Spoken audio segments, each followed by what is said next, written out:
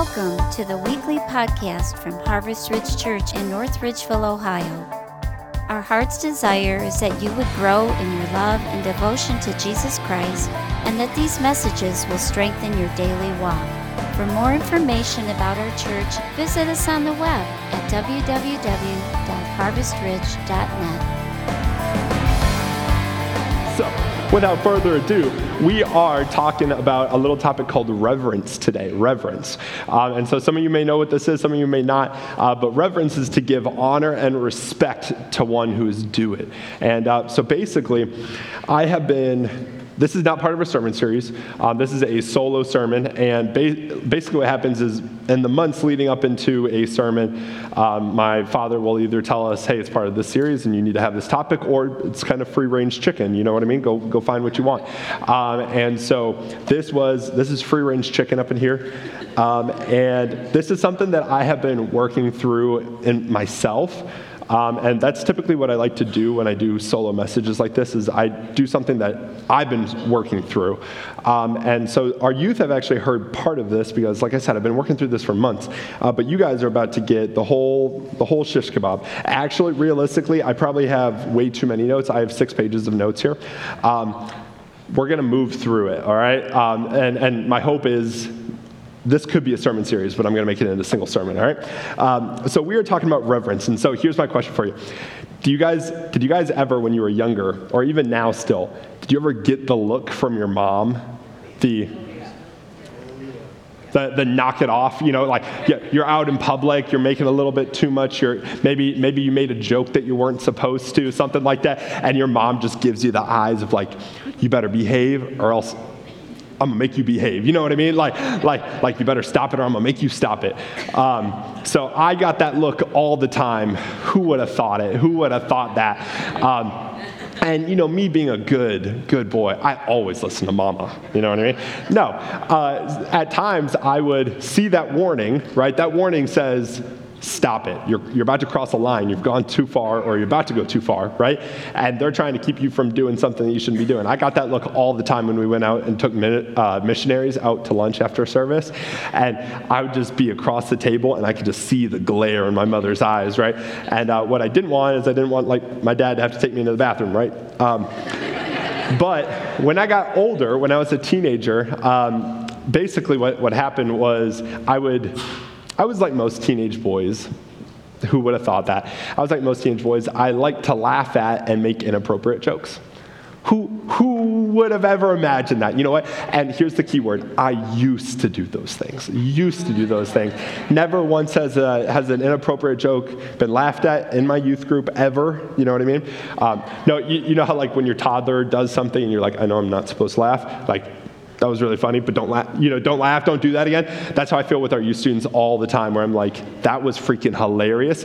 Don't do it again, but that was funny. You know what I mean? That's how I feel. So anyways, I would do these things as a teenager, and I would make inappropriate jokes or whatever, and it always seemed to happen at the dinner table, and basically, my mom would give me the look. That would be my warning, and if I continued to cross that line, she would always look at my dad and say, no, I have to put this in context. It's not abusive. She would just say, hit him, so he'd punch me in the arm. You know what I mean? Like, I was a teenage boy. I was fine. You know what I mean? It wasn't abusive. But he would lean over and he'd punch me, or the nearest person by would punch me in the arm, right? And immediately, as soon as I get punched, I would go, how dare you hit me for no reason? I have done nothing wrong. No, was that my thought process? No, I knew that I was crossing a line, right? And I chose to do that.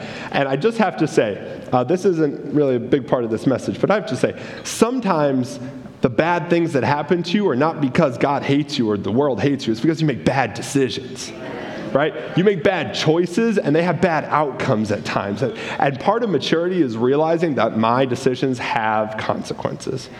My decisions have consequences. So let's keep that in mind next time we want to blame everybody in the world for the things that we have been stupid about. Cool? Anyways, all that to say, I understood that my decisions had consequences. And part of the reason why this was an issue, that I would continue to make these jokes, is because I was crossing the line and I was blurring my reverence point with my parents. My parents are my authority. Your parents are your authority. Whether or not you get along or you agree with them, they're still your authority, especially if you live in their house. And so I was understanding that I had a loving connection with my parents.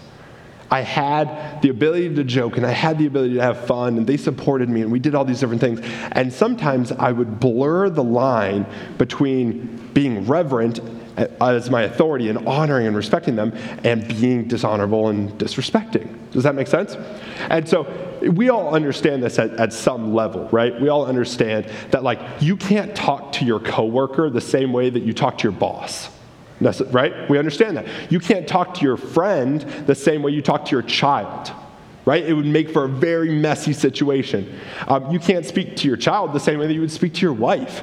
Or your spouse. There's very different nuances of how we speak and how we act with each other.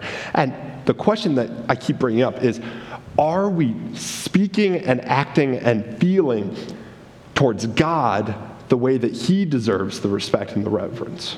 Are we doing these things? Are we honoring Him with our language and with our actions and with our being? Are we honoring Him as the God of the creator of the heavens and the earth? Are we doing that? So today we are going to look at 4 times in the Bible where God gave correction or a warning to people who were crossing that line. And He said, we're not going to do this. All right? So like I said, this is a lot, and I should be able to move through it pretty easily, but we are going to kind of be jumping all around today. We're going to be working through 4 major passages, and I'll kind of read occasionally, and then we'll kind of describe just to help keep everybody in the same loop. But let's go ahead and pray.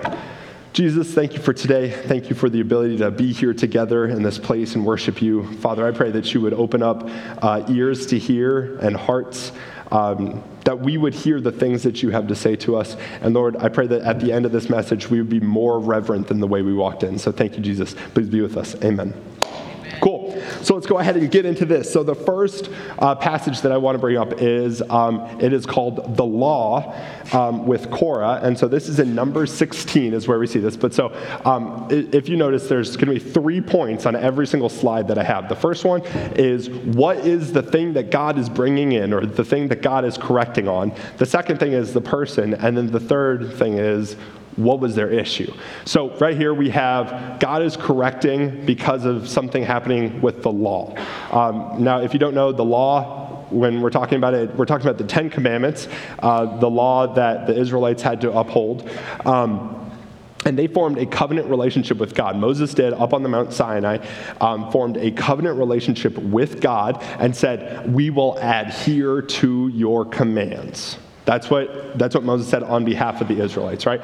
So we will do that. So Moses and Aaron, they were elevated kind of above the rest of the Israelites, right? And so Korah is this guy, he did not like this. He was a Levite of the Kohathite tribe, and he actually started a rebellion with a bunch of other families against Moses and Aaron. But it was really targeted at Aaron because Aaron was something called a high priest. He was the top of the chain when it comes to the priests. And so basically, Korah was jealous and he was prideful and thought that he deserved, or he should at least be equal to that of Aaron, which God gave Aaron the position. So he was overreaching and overstepping God's actual command. So let's go ahead and read this. Number 16:3. This is what Korah says. You have gone too far. For all of the congregation are holy, every one of them. Now remember, the Israelites are holy. They're God's chosen people. They are a holy people. But some were elevated above others, right? The Levites, they were the priests. That's what their job, and Aaron was the head of the priests. And the Lord is among them. Why then do you exalt yourselves above the assembly of the Lord? So he has an issue with authority. Why do you exalt yourself? Aaron wasn't exalting himself. He had been given the position of authority. I want you guys to understand that. Korah had a problem with this, and he thought that he was exalting himself, and Aaron said, no, this is all from God. And so basically, he wanted to be more. He overstepped. He thought he deserved more. And so Korah was actually raised in a position of authority. He actually was, in charge. Clearly, if he was able to lead a rebellion, people liked him, people flocked to him, they agreed with the things he said.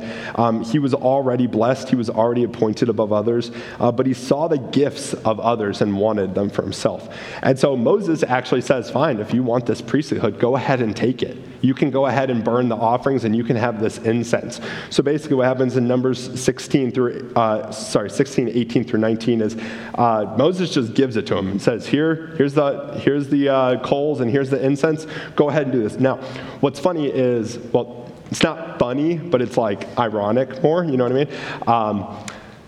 So basically Aaron, he had some sons, and just a little bit of time before, Aaron's sons overstepped. I want you guys to get this. They overstepped, and they burnt incense and offerings without the approval of God. And what happened to them? Does anyone know? They died.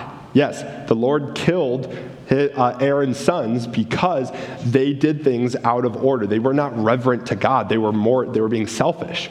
All right? And so there's already been a warning. But Moses says, go ahead, if that's what you want to do, go ahead and do it. So that's what Korah and all the people with him. And here's the outcome of the unauthorized incense, right? So Numbers 16, 31 through 32, right here. We see that the outcome was the destruction of all who rebelled. The destruction of all who rebelled. Basically what happened is, it's kind of funny actually, what God was speaking to Moses and said, basically put some distance between you and all these people. So Moses and all of his people stepped back, and there was a gap. And as we see this, as soon as he was finished saying this, the ground under them split apart, and the earth opened its mouth and swallowed them and their household, and and all those associated with Korah together with their possessions. What happened? God's wrath and judgment was poured out upon them because they were overstepping. They overstepped their boundaries. They were selfish, they were full of pride, and they were jealous of Aaron. And because of it, they overstepped and they were swallowed up by the earth, essentially. All right? So what we see is God's giving a warning. Respect my authority. Respect my holiness. And Korah and the others, they ignored it. They ignored it, they overstepped, and they broke God's law, and they were corrected for it. Now, once again, the law is pretty new to the people within, a few years. So this is something where God is trying to teach them a lesson. You will respect and obey my law, right? Some parents have felt that in this world. In my house, these are my rules. Right? You guys ever had someone say that to you? Or maybe a teacher, in my classroom, these are my rules, or whatever it might be, right? God is laying down the law and saying, no, this is my law. You will obey it. God sets the tone for what he expects from this day on. All right? So let's get to our second time, which is called the Promised Land, and it's with Achan, not Clay Aiken, but Achan, not knees Achan, but Achan, not back Achan, but Achan. Are you guys getting where? All right. What's his name? Achan. Cool. All right. So Achan, and his problem was unfaithfulness. Achan with unfaithfulness. And so Joshua 7, this is the passage 7:1 that we are looking at. And so basically there was a man named Achan, and he was from the tribe of Judah. Now the Israelites had just entered into the Promised Land after being in the desert for 40 years, and basically everybody had passed away, and this new generation of Israelites were here. And they had just got the walls of Jericho to fall, right? We actually just sung a song about the walls of Jericho. And they had just gotten the walls of Jericho to fall. They were excited, but God says, everything in the city is mine. Everything should be devoted to me, which means basically burn all the goods, all the resources, everything like that. You do that in honor of me because I gave you this city. All right, so that's what God says.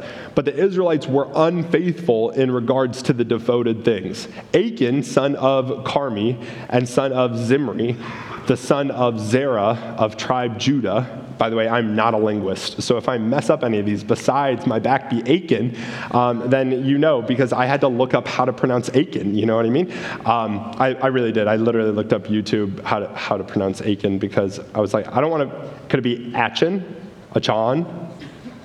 I'm done. So anyways, basically he took some of the stuff. So the Lord's anger burned against Israel. So no one knows that Achan has taken the devoted things. No one knows that this has happened, except the Israelites, after they're done raiding Jericho and burning all these things, they go to a city named Ai. And so they go and they are immediately defeated. They are defeated, and the judge, or all the leaders, they are wondering, God, I thought you gave us the promised land. I thought you were with us. I thought you had said that I've already given you this land. Why are we being defeated? Don't you want us to conquer? And basically, God said, no, someone stole from me. Someone was unfaithful and disrespectful to me. And so what they did is they lined up all the people and then divided it out by tribe and by family and by, all these different breakdowns, and basically got it to the point where Achan is peeing his pants standing side by side with all of his family as they're going through, no, yes.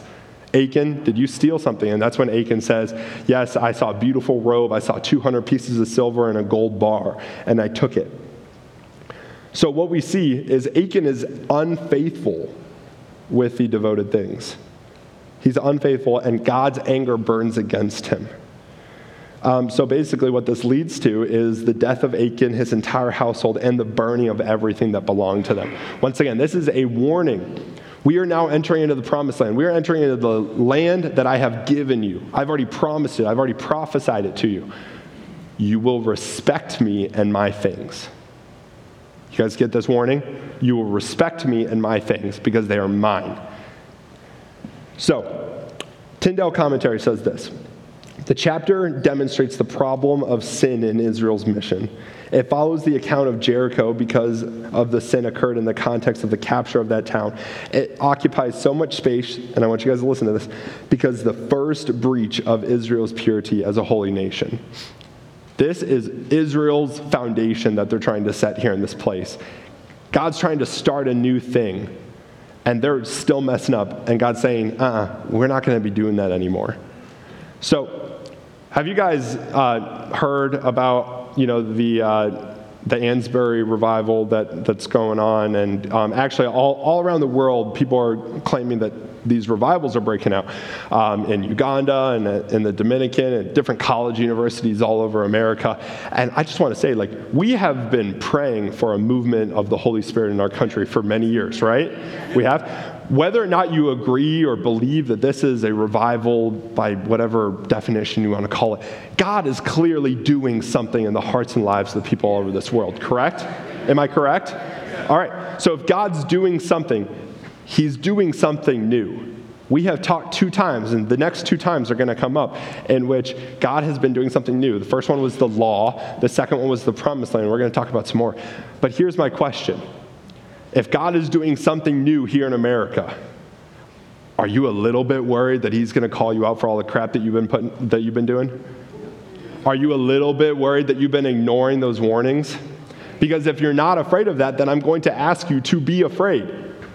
Not because God is some meanie head, right? He's not some jerk up in the sky who says, I just want to punish Lou over here. No. He wants to correct the behavior in order to usher in something new.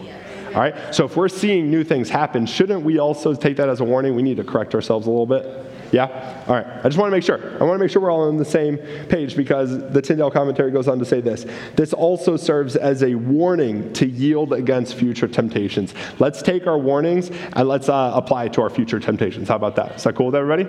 Yeah, let's do that. So, Israelites were entering into a new land, the one that had been promised and prophesied about, and God sets the tone for what he expects in his promised land from this day on. All right, so let's go ahead and get into our third passage. Now, I messed this up. It was my typo. It is not Uzziah, which is the king. We're not talking about Uzziah. We are talking about Uzzah. All right? There's no I in his name. That was my fault when I typed it up. I did it. So we are talking about the temple with Uzzah and disrespect. So if you're a youth student, you probably heard me speak about this a few months ago. This is part of the conversation that we were having in youth. But so basically, the temple of the Lord wasn't always there, right? It was built during King Solomon's time. And basically, before that, there was a tent and there was the Ark of the Covenant that was brought with the Israelites as they would go from place to place. And so what happens is David, he's celebrating, and in this passage in 2 Samuel, we see 2 Samuel 6, we see that they set the Ark of God on a new cart and brought it from the house of Abinadab, which was on a hill. All right, so then we have Uzzah and Ahio, not Ohio, but Ahio, all right, son of Abinadab, were guiding the new cart with the Ark of God on it. So what I want you guys to understand is that they are bringing the cart with the Ark of Covenant to God. Now, here's an issue that we're about to see happen. The Ark of the Covenant was designed very specifically with specific reasons, and one of the things that it had was that it had rings on the side of the Ark for a pole to go through because it was meant to be carried. All right? The Ark of the Covenant was meant to be carried. But what did they put it on? A cart, right? A cart that was pulled by oxen. Now, look at this. Look at verse 5 right here. Could you go to the next slide for me? So David and all of Israel, David and all of Israel were celebrating with all of their might before the Lord. There we go. They were celebrating with all of their might before the Lord, with all these instruments. Is it wrong that they were celebrating before the Lord? No. Do you think that they might have even had the right intention? Yeah. The problem is David, as the king, was allowing some sort of brain fart to go on. I don't even know what was happening, right? But he allowed for the Ark of the Covenant to be put on a cart. And so basically, long story short, what happens is as they're going, they're all celebrating, whatever, and the oxen stumbles, the cart goes to the side, and Uzzah reaches out to try and brace the Ark of the Covenant. Now, the reason why this is an issue is because you had to be consecrated and committed. You had to be fully cleaned. You had to do all these things before you were able to handle the Ark. It was a specific job for specific people. And Uzzah was not committed or consecrated yet.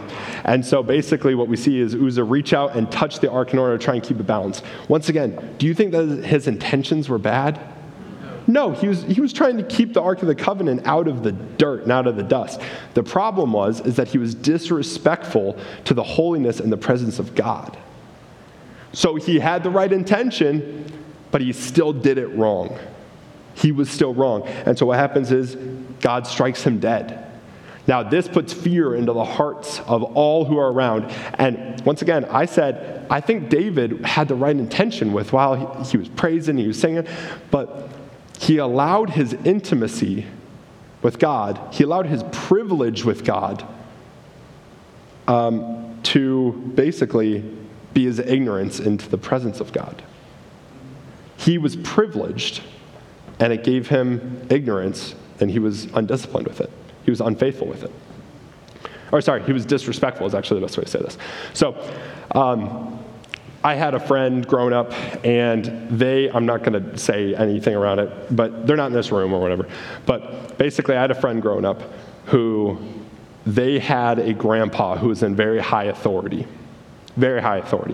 And they always pulled out my grandpa card, right? And I'm talking high authority as in like the teachers knew who he was, the principal knew who he was, like this kind of combination. Every single police officer knew who he was, right? And basically, he would always say like, well, let me just call my grandpa. Let me do this to my grandpa. Let me blah, blah, blah. It was always grandpa. Whenever he was getting in trouble, I'll just call my grandpa. I'll just talk to my grandpa. And what he was doing is he was abusing the authority of his privilege. He was abusing the authority of his privilege. And what I wonder over and over and over again is, do we allow our privilege with God, right? Jesus is full of mercy, and he's full of grace, and he's abundant with what he gives to us. All we have to do is pray and ask, and he forgives us. Do we abuse that? Does that take away from our fear because we think, oh, I'm good, I'm clean? Or maybe you think, all right, I will never do it again. You guys ever make that promise before? Jesus, I will never do it again. And then a few weeks later, that feeling kind of drops down, and then you do that same sin again. You do that same wrong thing again. And we allow our privilege to become disrespect. And once again, I don't think that legalism is something that God is like or something that Jesus pushes onto us. Like, do we have to wear a suit and tie? Do we have to fold our hands, bow our head, close our eyes, get down on our face every single time we pray to God? No, part of the intimacy of a relationship with Jesus is the fact that we can pray at any point, at any time, right? We can connect with God at any point, which is really cool. It's awesome. But shouldn't we some of the time honor God and respect God the way that he deserves to be respected? Shouldn't we do that sometimes? Shouldn't sometimes we don't care about who's around or who's watching us? Shouldn't we sometimes watch our words and our actions? And you know what? Here's the thing. We're going to mess up. It's going to happen. But we should be reverent as often as we can. As often as we're able, we should discipline ourselves to be reverent. We shouldn't just do it when it comes across, or when it comes around. We should be reverent all the time to the best of our abilities. I'm just trying to get the point across to you guys that when you use the Lord's name in vain, when you dishonor your body or dishonor someone else's body, right? So, I don't know, I've already called you out, Lou. I'm trying to see someone else over here. All right, I got David. If I walked up to David Smith and I punched him in the face, am I honoring his body? No, I'm not. Here's the thing. 1 Corinthians 6 says that our bodies are part of Christ. So when I disrespect David, am I disrespecting God? Yes.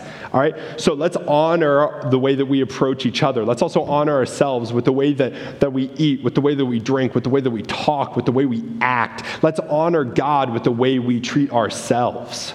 Let's also honor the way that we treat other people. That person that you're having sex with, that you're not inside a marriage covenant with, that's an issue. You're dishonoring them. You're dishonoring yourself, right? That thing that you're looking at late at night on your phone, you're dishonoring yourself, which is dishonoring God. You're disrespecting God's body.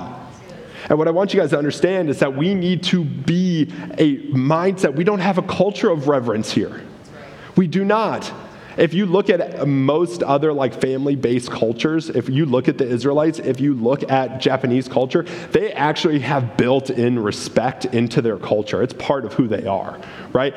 They have, Japanese specifically, they have names that follow the person's name in order to say you are higher than me, or you are lower than me, or you are equal. They have extra names that go with that because they have it built into their society. We don't have that built in, but we need to learn it. We need to learn it. So let's not dishonor God. And the funny thing is that this event caused so much fear of the Lord and David that he refused to take the Ark of the Covenant into the city. He refused to do it. Basically, it went to another family, and they were blessed for, I think it was 3 months. They were blessed for 3 months. Their cattle had high reproduction. They were fruitful, all these things. And David was like, okay, I think the wrath of God is cool. Let's go ahead and bring the Ark of the Covenant back into the city of David. And so this is where we get 2 Samuel 6, 13 through 15. When those who were what? When those who were what? Carrying. How did they take it in the first time? On a cart. Do you think David learned his lesson? Yeah, he absolutely did. They were carrying it now. He was being reverent. He was being respectful. All right? When those who were carrying the ark of the Lord had taken 6 steps, he sacrificed a bull and a fattened calf. Wearing a linen ephod, David danced before the Lord with all of his might. So this is basically like his undergarments, right? He was near nakedness, is pretty much how it's described, near nakedness with his linen ephod. It was his undergarments, all right, which would have been like a long sheet. Basically, that is not a way that a king would behave. And his wife, who was Saul's daughter, she calls him out for it. She yells at him. She gives him the eyes, right? The angry eyes of knock it off, but he doesn't care. I think of David here like I think of my daughter, all right? My daughter, she does not care, right? She will have her diaper on. Maybe we'll trying to change her and she'll run away.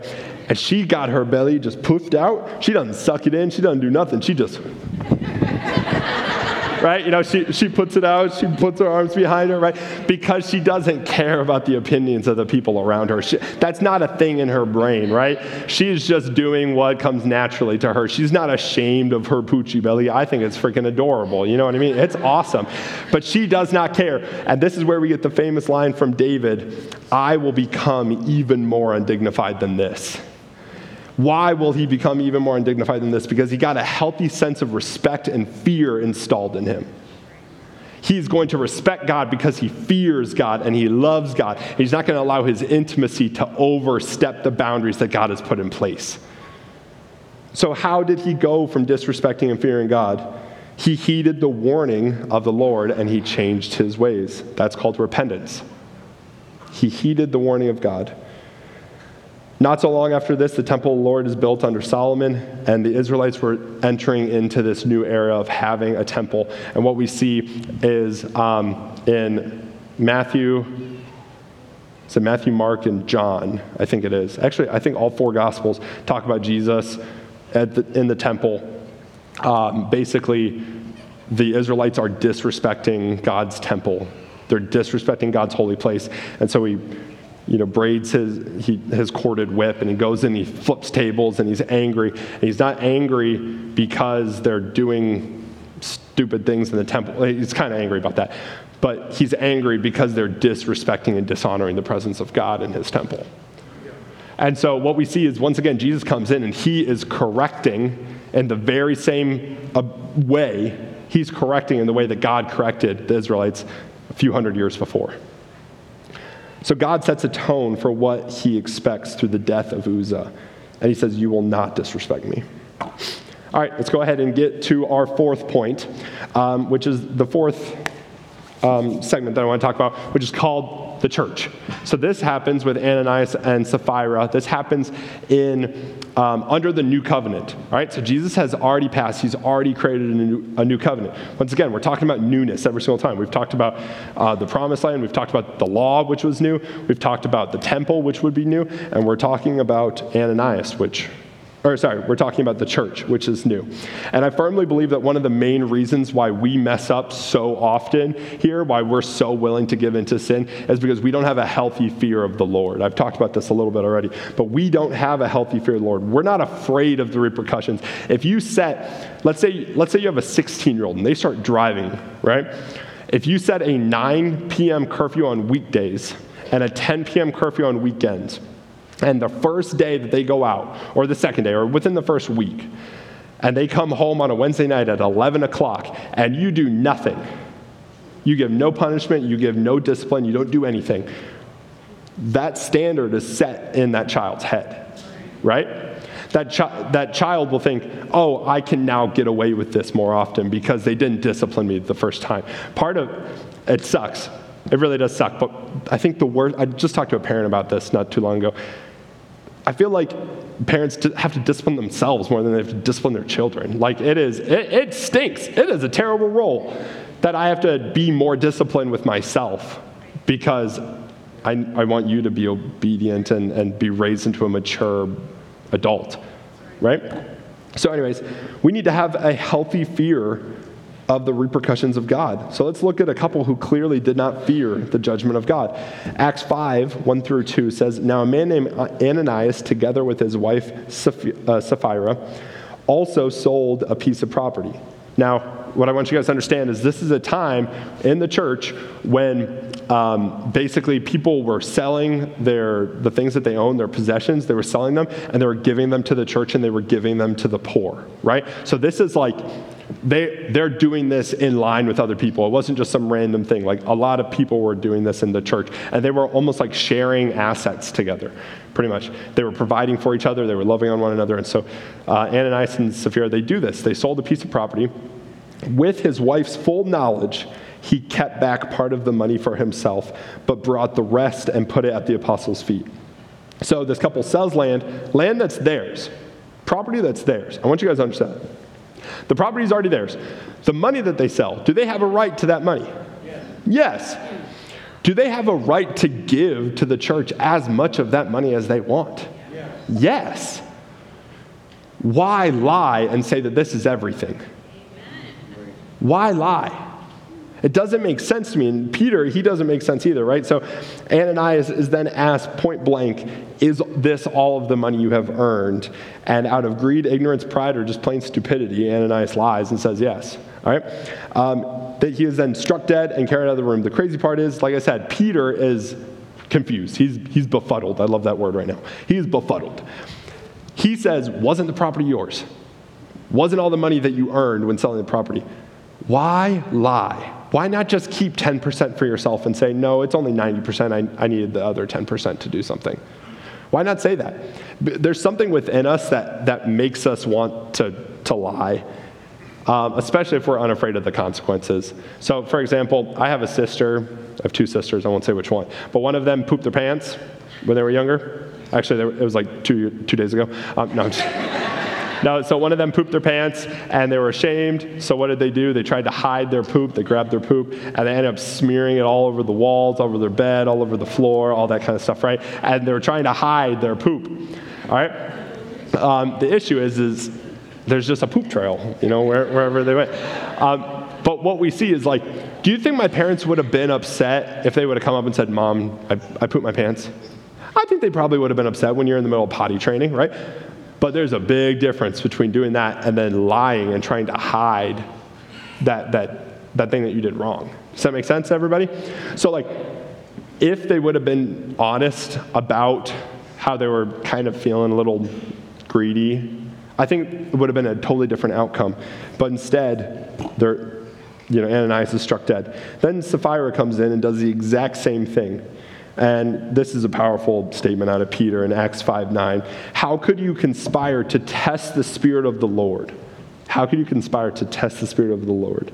Listen, the feet of the men who buried your husband are at the door, and they will carry you out also. That is a strong statement. So right then, Sapphira, she is struck down. She's dead. All right, and afterwards, I think this is big, a great fear sees the whole church and all who heard about its events. A great fear sees them. Once again, this is a warning. Do not cross me. Do not lie. Do not be dishonest. Do not be disrespectful. And be afraid. It is healthy to fear the repercussions of our actions. I'm looking at you all today. It is healthy for you to fear the repercussions of your actions when it comes to the wrath of God. He is the God who created the heavens and the earth. He is the King of kings. He is the Lord of lords. And you would be not very intelligent if you thought, I can handle it. Amen. Right? Let's take his correction and let's do something with it. So, I do have to say this. I think God is making a very big statement with this story as well, that this may be a new covenant under Jesus, but I'm still the same God. This may be a new covenant, but I'm still the same God. The same God who disciplined Achan, I'm still him. And so let's keep in mind that the God of the God of the New Testament church is still the same God of our church here today. So, in conclusion, all right? What are you doing right now that's irreverent towards God? What are you doing that's irreverent towards God? Are you full of jealousy and pride like Korah? Are you unfaithful like Achan? Are you allowing your privilege to become disrespect like Uzzah? Are you unafraid of the strength and power of God? I'm not just calling you guys out. I'm dealing, and I deal with this on a regular basis myself. Do I have a healthy fear of the Lord? Am I being reverent towards the Lord? I love this story, but it is basically there was a pastor talking to this guy, and the guy is venting and going through all these things that he's dealing with and all these issues and yada, yada, and yada, yada, and yada, yada. He's going, and finally the pastor just stops him and just says, why are you constantly dealing with these cobwebs when you can just kill the spider? Why are you always dealing with the cobwebs when you can just use a shoe right on that spider and not have to deal with the cobwebs anymore? What cobwebs are you guys dealing with, and why aren't you killing the spider? That's my question for you today. Put God above all else. Honor him, respect him, and praise him.